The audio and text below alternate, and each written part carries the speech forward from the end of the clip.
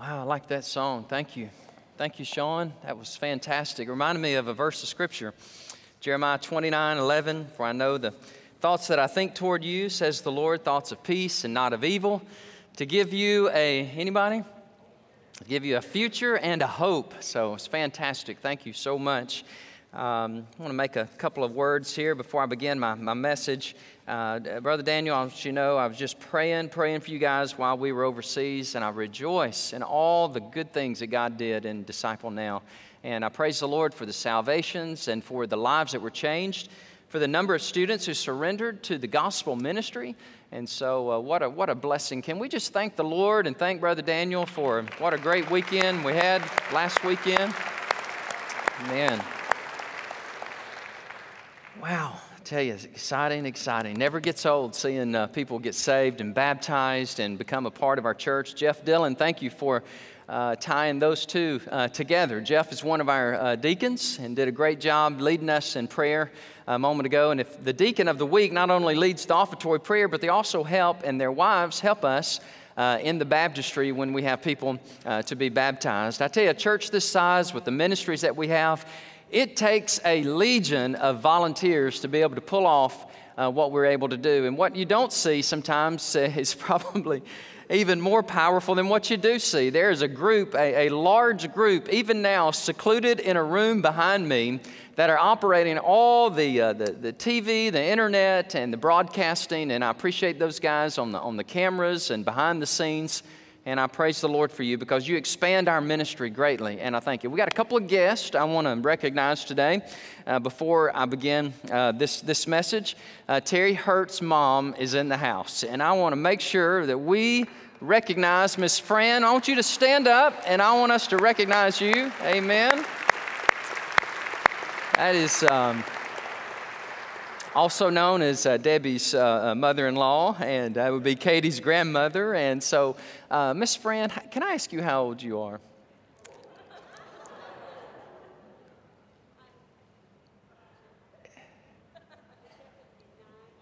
She is 79 years old. She looks like she's about 50. I'm telling you, you really do. So,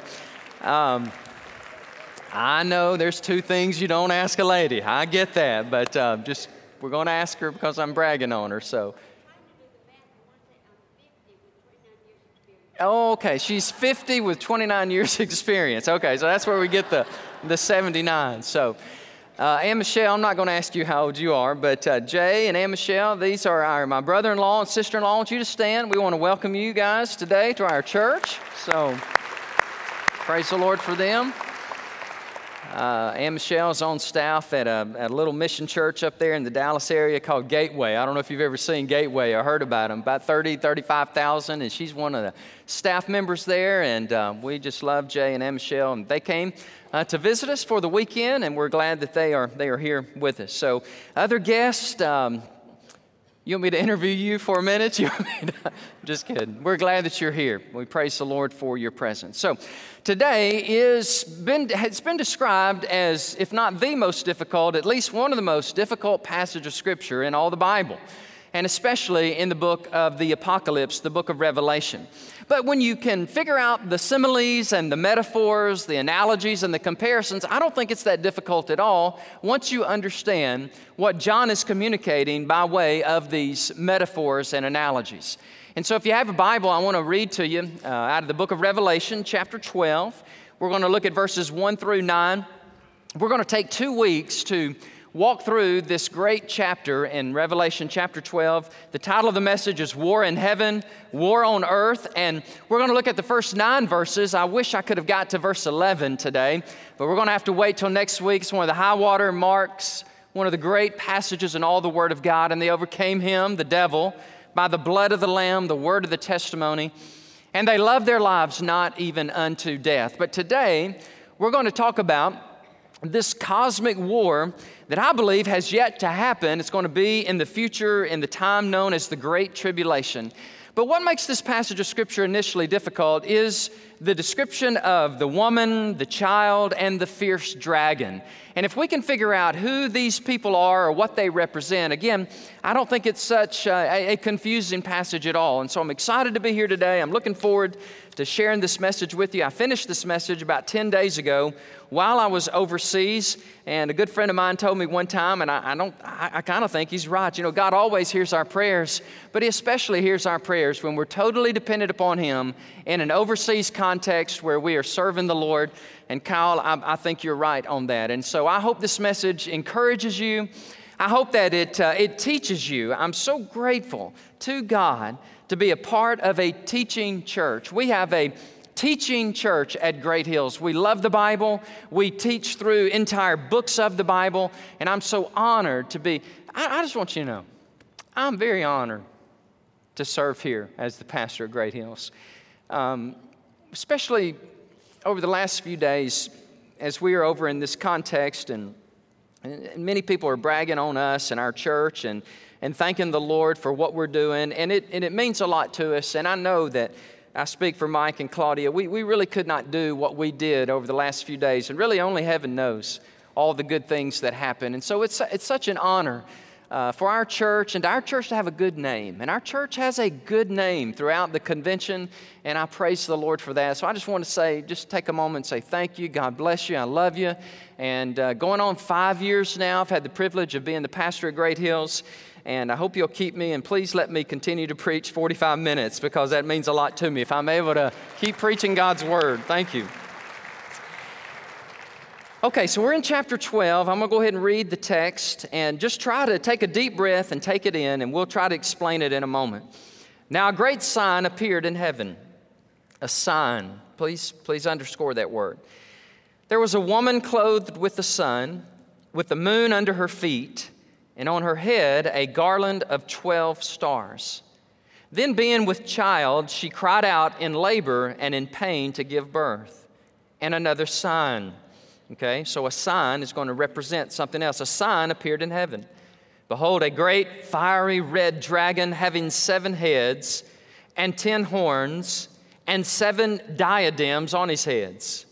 His tail drew a third of the stars of heaven and threw them to the earth. And the dragon stood before the woman who was ready to give birth, to devour her child as soon as it was born. She bore a male child who was to rule all the nations with a rod of iron, and her child was caught up to God and His throne. Then the woman fled into the wilderness where she has a place prepared by God, that they should feed her there 1,260 days, or 42 months, or 3.5 years. That's the time frame. Now, verse 7, the title of our sermon today, A War in Heaven. And war broke out in heaven. Michael and his angels fought with the dragon, and the dragon and his angels fought. But they did not prevail, nor was a place found for them in heaven any longer.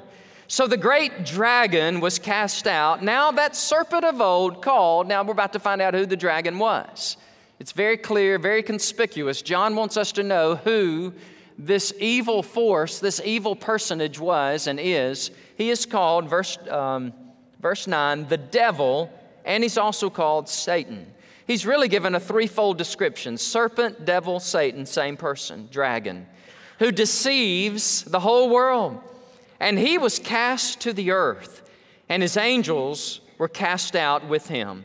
Then I heard a loud voice saying, in heaven, now salvation and strength and the kingdom of our God and the power of His Christ have come. For the accuser of our brethren who have accused them before our God day and night has been cast down. And then we go to verse 12. But today, I want us to look at verses 1 through 9, war in heaven and on earth. Just to give you a little of the context of what is going on. We are most likely about in the 3.5 time frame, the 3.5 years of the Great Tribulation. Chapters 12, 13, and 14 are going to describe the end times and especially the Great Tribulation from the enemy's perspective. Now, in chapter 11, verse 15, the seventh angel sounds his trumpet. And part of the seventh angel's sounding of his trumpet is going to include the 7 bowls of judgment that are to come. But before John delineates and shares with us what these future judgments are to come, he takes a moment. It's kind of like he takes a pause and he describes this cosmic battle in the heavenlies which comes to earth. And there's this fierce dragon. Did you notice the way he's described as fierce and red and having a tail? That's where we get this caricature of the devil. And with his horns and with his tail and with the redness of the beast, that's where we get this. Now, does the devil look like that? No.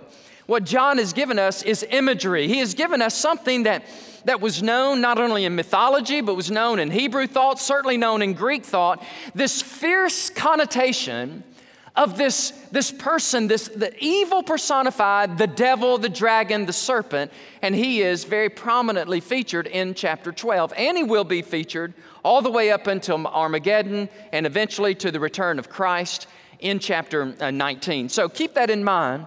Chapter 11, verse 15, the seventh angel has sounded. The seven bowl judgments are coming, but 12, 13, and 14, one writer describes it this way: a sketch of the hidden forces behind the great climax of human history are these three chapters, and of the personages that play a part in this great climax. So first of all, let's look at the woman, the dragon, and the child in verses 1 through 6. And let's try this morning to be good interpreters and try to understand who these people are and what they represent. Now, I understand there are various theories, and I know what the theories are, and I know who represents who and that sort of thing, but I'm just going to take the time to share with you what I think it is. Over the last few days, I was teaching systematic theology in this country, and I took a group of pastors for 2 days, and I took them through, and here's what they asked me to teach on: eschatology.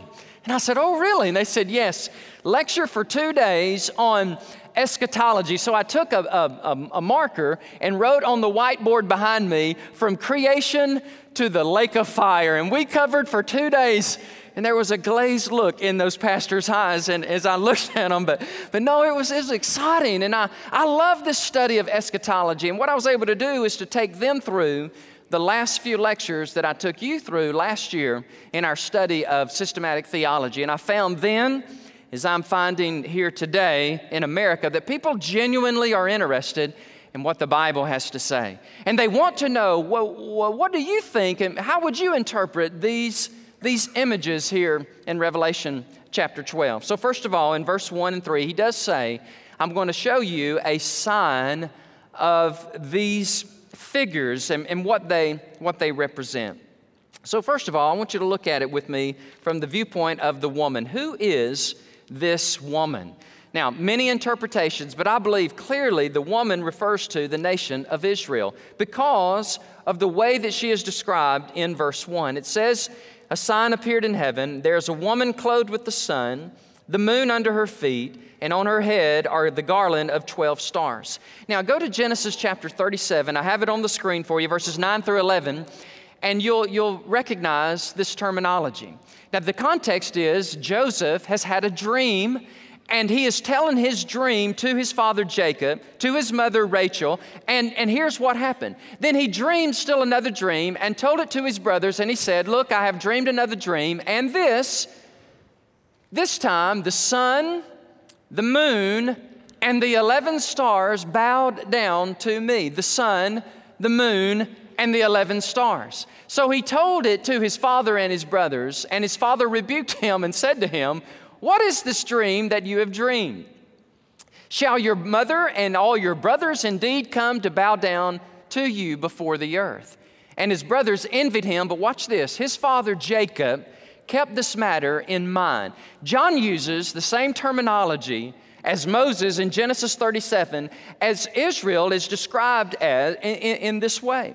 The father, Jacob, the mother is Leah and Rachel, and then you have the 11. You said, but it says 11, Brother Danny. But when you include Joseph, you have the 12 tribes of Israel. Obviously, he's talking about the nation of Israel.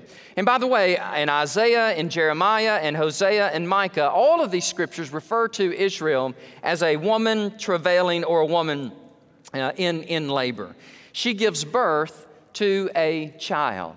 And we know who the child was. That's pretty obvious, and it's capitalized in my reading of the Scripture, as it probably is in yours, that the child is the Christ child. Israel is the mother, and she gives birth to the child, Jesus, who's born of the lineage of David from the tribe of Judah. Now, the woman cannot be the church. That would be impossible. The woman cannot be the church because Christ gives birth to the church. The church does not give birth to the Christ or the child. So look at it like this. In the Bible, the church is called the bride of Christ, but she's never called the mother of Christ. So I think it's pretty easy to understand that in this context, you have Israel, the nation of Israel, and the key hermeneutical link, the interpretive link would be Genesis 37 with the dream that Joseph had of his mother, his father, and his 11 brothers. So who is the dragon? Point B. Well, we know who this is. This is none other than Satan himself. And verse 9 tells us as much. And by the way, if you get confused in Scripture, the best principle of hermeneutics, the best principle of interpretation is this. Always let the more lucid, clear passages of Scripture identify and clarify for you the more difficult passages of Scripture. And that's precisely what we see happening when John, when he first mentioned there's this fiery, red dragon with a tail, you're probably going, whoa, what in the world? Who in the world? But in verse 9, he clearly delineates and said, oh, that's the serpent, that's the devil, that is Satan being described in this fierce way. And by the way, the redness, the color of red has this connotation of blood and cruelty. And I know the way he's described here, and we're going to get into this later about the 7 heads, the 7 diadems, the 10 horns. And let's don't get caught up in that right now because we're going to explain and define that in the future sermons. But notice it says he has these crowns upon his head. Now, these are not Stephanos. These are not victorious crowns. These are diadema. Diadema, and one writer helped me understand this, was a blue band with white marking used by Persian kings to bind on their royal crowns. End of quote. Verse 4 says, the dragon takes 1/3 of the stars with him to earth. Does that sound familiar? It should sound familiar both in Ezekiel chapter 28 and Isaiah chapter 14. The Bible describes the evil one in similar terminology. It describes him as the person in the heavenlies who is cast down by God, and he takes 1/3 of the angels with him. This would be the pre-cosmic fall of the evil one out of the heavens, Lucifer being cast down, and 1/3 of the angels with him. And why was he cast down? And this always fascinates me. Whenever I read it, whenever I think about it, the devil then, just like today and in the future, the thing he wants more than anything is to be worshiped as Almighty God. And because he exalted himself, God says he will share his glory, his worship with no other, and so he cast him out of the heavens. Now, it did not cast him out of the heavenly realm. We'll talk about that more in a minute, but it cast him out of heaven.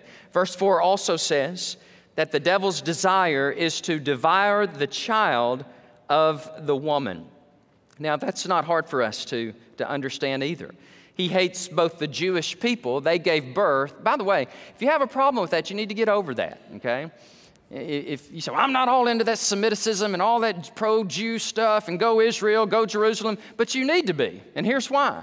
The Bible says pray for the peace of one city in particular. Pray for the peace of Jerusalem. And we need to be praying for the peace of Jerusalem. It was Jerusalem, Israel, that gave birth to the Messiah. The Messiah was a Jewish Messiah whose reign is over Jew and Gentile alike. And so why would the evil one be so upset with the Jewish people, with Israel? Well, we know why.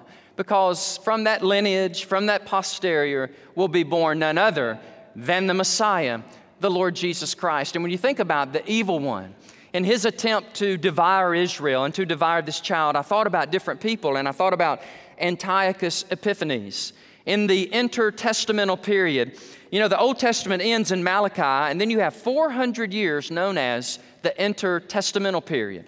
After that 400 years, you have Matthew, and the next prophet, really the final prophet on the scene, is John the Baptist. But in this Maccabean period, in this intertestamental period, you have a guy rise up by the name of Antiochus Epiphanes, who really is a pre-type of the Antichrist, and he hates the Jews, and he sacrifices a pig there in the temple in Jerusalem. Then you come on through the centuries, and you see men absolutely filled with demonic spirits like Adolf Hitler, who despise... Listen, guys, what nation has suffered more cruelty and torture and hatred than the Jewish people? Can you name anybody? There's really not. There's no nation on the earth with a Holocaust and a hatred and a vitriol target against them like the Jewish people. Why? Because they are God's people through whom He is going to bless the entire world. He told us that in Genesis chapter 12, verse 3, through Abram and his descendants. But the clearest description of the dragon trying to slay at least the child would be in Matthew chapter 2, verse 16. Would you not agree? You said, I might agree if I knew what Matthew 2:16 said. In Matthew 2:16, Herod had systematically all the infants 2 years of age and younger slaughtered and killed because he was trying to kill what was known as, people said, oh, the Messiah, the King has been born. And so I believe Herod, filled with demonic spirits, is going to try to annihilate and slaughter every child so that he might be able to capture the child, but he didn't. He couldn't, because they escaped unto Egypt, God's sovereign hand guiding His Son Jesus to protection. And then you come to the temptation narratives where the evil one appears to the Messiah, to the Christ, and again I see his fangs, I see his attempt to dethrone and bring down the Messiah, and he offers him, listen, if you just worship me, or if you'll just bow down, and that's what he wanted then, that's what he wants now, that's what he'll want in the future. He wants to make himself up to be God, to be worshiped as God. And Jesus said, it ain't gonna happen, buddy. Get behind me. It is written, you shall worship the Lord your God and Him alone. And Jesus, but it gets even better. Listen, He couldn't destroy him at his birth. He couldn't destroy him in his ministry. But you know what? I imagine the demons of hell were having a little unholy hootenanny party on that day when the Messiah, the Son of God, bled and He was crucified and they put Him in the tomb. And I imagine that the demons of hell were shouting victorious, oh Satan, oh Lucifer, now is your time. We've killed him. He's dead. And then there was a rumbling in the earth. Praise God. Up from the grave, the Lord Jesus Christ arose. Woo, victorious He arose. And so the devil, he lost then, he lost at Calvary, and he's losing today as we overcome him by that blood of the Lamb, the word of our testimony, and we don't even love our lives unto death. So you have this dragon, and he is bent on destroying not only the mother, but also the child. Who is the child? Well, it's clear. In Psalm 2:9, it tells us of the Messiah will rule with a rod of iron. And so in our text in verse 5, for example, she bore a male child, capital C, who was to rule all the nations with a rod of iron. And her child, watch this, was caught up to God and His throne. Luke 24:51, Acts chapter 1, verse 11.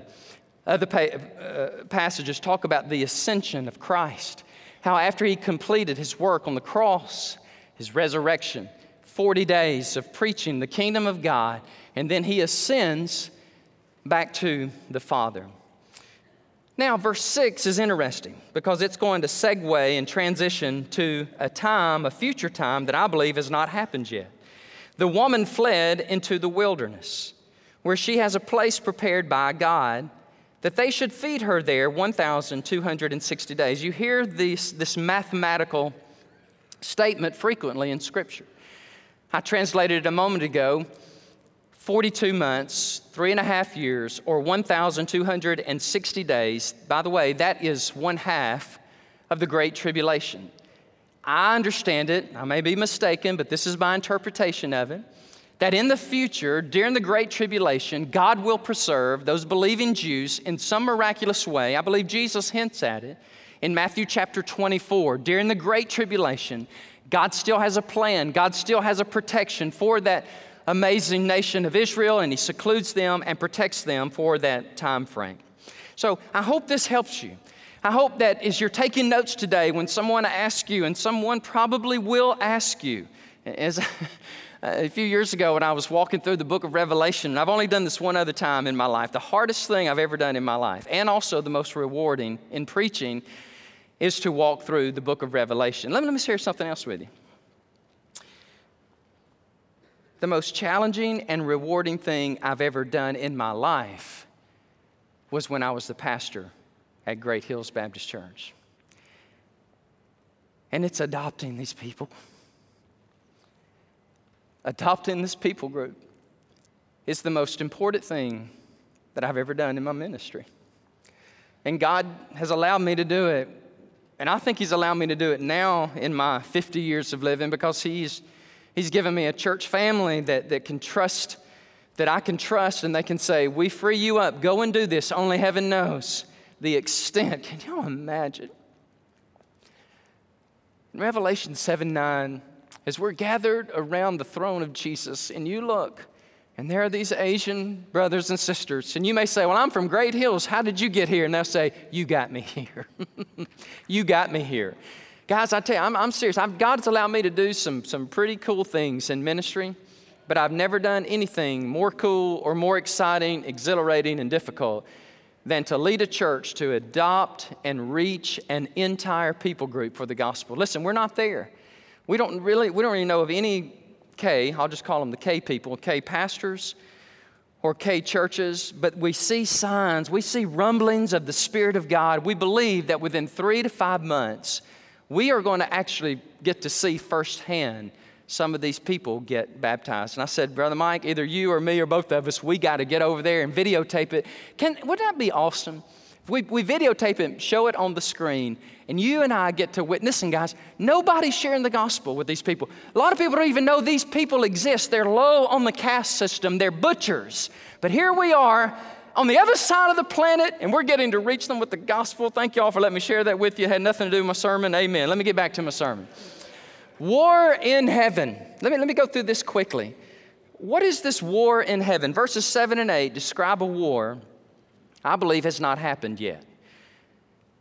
It's around the midway point of the Great Tribulation. Michael, this fierce, awesome archangel, is going to be instrumental in throwing out Satan and his demonic realm out of the heavenly realm to earth. Now, Job tells us, 1:6, even though Satan and his demons are cast out of heaven, they still have access in the heavenlies, at least to God, because the Bible says Satan comes to God and accuses Job to God, and eventually he will accuse Job for worshiping God. And by the way, that's Satan's number one thing.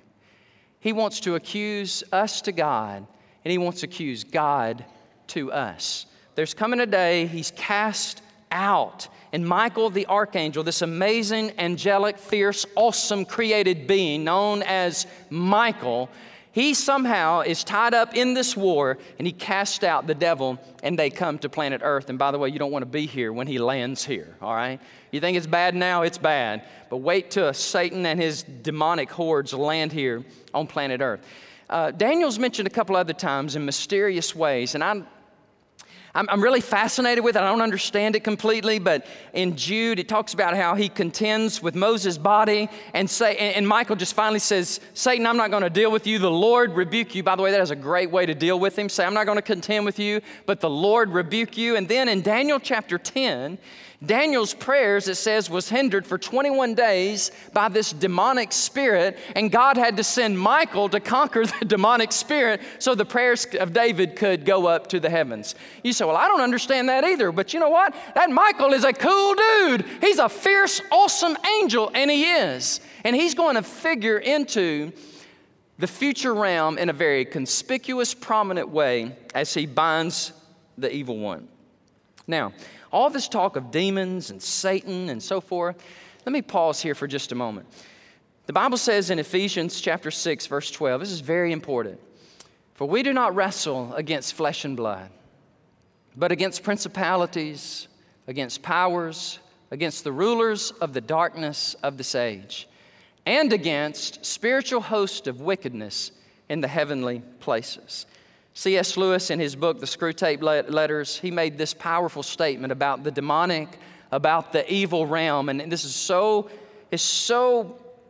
insightful, and I want to quote him when he says, there are two equal and opposite eras into which we, as Christians, we can fall into these eras about the devil.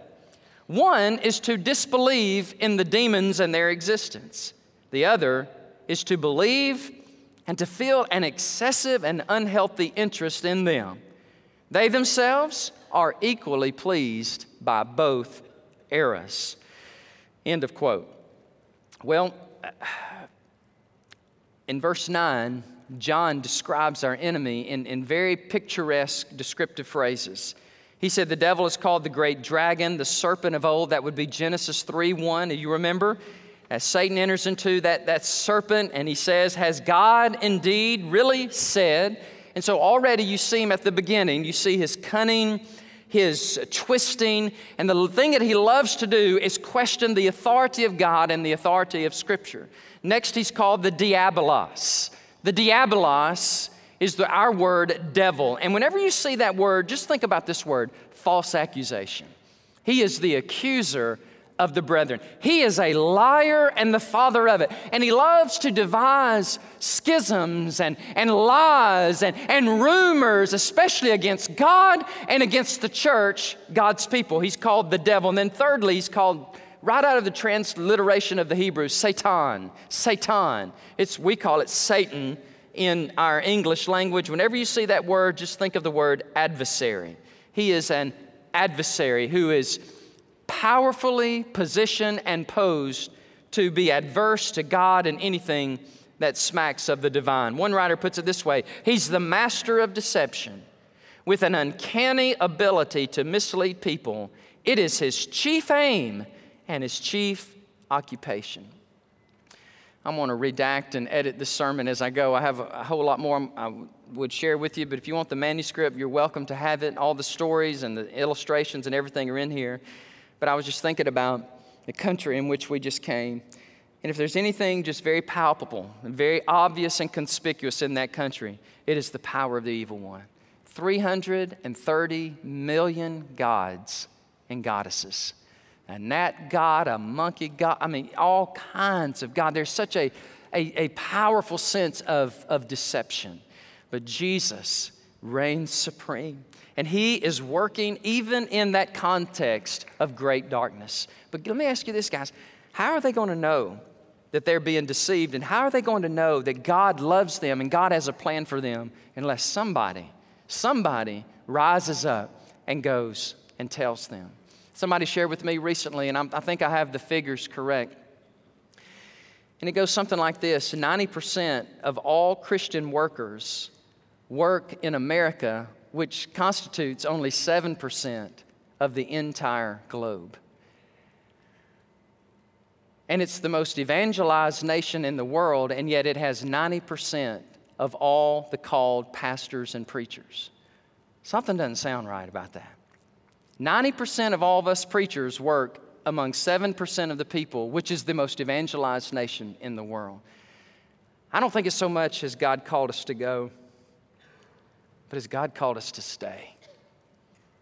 Has God called you to stay? Has He called me to stay? And I believe He has. I've really processed this and I've worked through this and I continue to struggle with this. God, if that's what you want me to do, then I will go wherever you want me to go. But best I can tell, He wants me to stay and to go and to pray and to give as much as I possibly can. Let me give you a good story. Let me give you a good way to end this sermon. At least I think it is. And let me share this with you. And I hope this encourages you, okay? Because what we're talking about is the enemy, his greatest tactic, his greatest arsenal in his weaponry, it would be to deceive.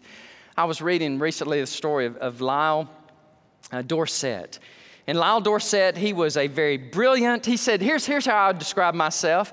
I was a brilliant, agnostic, arrogant history professor at the University of Denver in Denver, Colorado.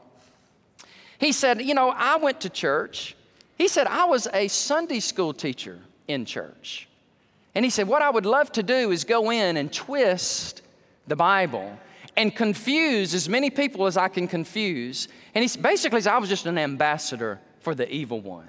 And I just want you to know, by the way, if that's you, you will never teach at Great Hills Baptist Church. We want people who love Jesus and love the Word of God. Well, he said, that's just who I was. He says, one night after a heavy binge of drinking, and he says, a drunken stupor, I woke up out of that. And in his own words, he said this. He said, I knew I had a fork in the road. I had a choice to make. One way pointed to a broken marriage, loss of my university professorship, and Skid Row, or perhaps death. The other way offered peace, fulfillment, and stability. He said, my wife, Mary, a saint of God, active in the church, loved Jesus, continued to pray for me. And he said, I had tried everything. I tried willpower, analysis. I even tried health clubs to overcome my drinking. I even tried going to church and tithing. That didn't work. The only option I had not tried was Jesus Christ. But right there in my car, I cried out, oh God, if you are real, if you are there, please help me. And God came out of heaven into that car and saved this alcoholic, drunken, deceived man. And I shared this story with you because today, this guy is in my home state of Alabama, and he is an evangelism professor and a church history professor at Beeson Divinity School, where my brother went to school there at Samford University. And I'm just kind of smiling about this, because what the devil thought he had and meant for evil, Jesus comes and redeems the man and now is using him as a trophy of grace for good. And there may be a Lyle Dorset even in our midst today. Maybe sitting right here before me, or listening on television, or watching us on the internet through multiple ways, whether it's your iPhone or your iPad or your computer screen. And maybe you've tuned in and you're like this guy and you say, well, I've tried everything except the real thing, the main thing. And maybe today, just like this lady that shared with us there a couple weeks ago, we tried all these gods and goddesses, but we called on this God, on the God Jesus, and He alone has intervened. Let me ask it like this. What have you got to lose? What have you got to lose? You've tried everything else. You've inhaled it. You've digested it. You've slept with it. You've done everything that you possibly know to do to get peace and joy and fulfillment. Why not bow your knee and give your life to Christ? You see, there is a battle going on. It's not just this pre-cosmic battle in the past. It's just not this battle in the future. There's a battle right now that is for the hearts and the souls of men and women and teenagers and students and boys and girls. And I just want to say to you today, call upon the name of Christ. He will save you. He will change you. He will redeem you. What's so good about Him? He will cast your sins to the plummets, to the depths of the ocean. He'll remove them as far as the east is from the west. The Bible says He'll dig them up no more. He'll remember them no more. You will be clean, cleansed, forgiven, have joy and peace, and it comes through one God and one God only, and that's the Lord Jesus Christ. Oh, I got chill bumps on me when I said that. I'm so glad I know Him. I'm so glad He saved me and changed me, and I'm inviting you to come to Him this very day. Father, we give you praise. We thank you, Lord, for the gospel. We thank you, Lord, for the word of God. We thank you for the Holy Spirit of God. And Lord, we thank you for the souls of men. And we pray for the souls of men and women and boys and girls within the sound of my voice that are under the deception and the lies of the evil one. And that may be you, friend, with your head bowed and with your eyes closed. That may be you, ma'am. And I want to invite you this very moment,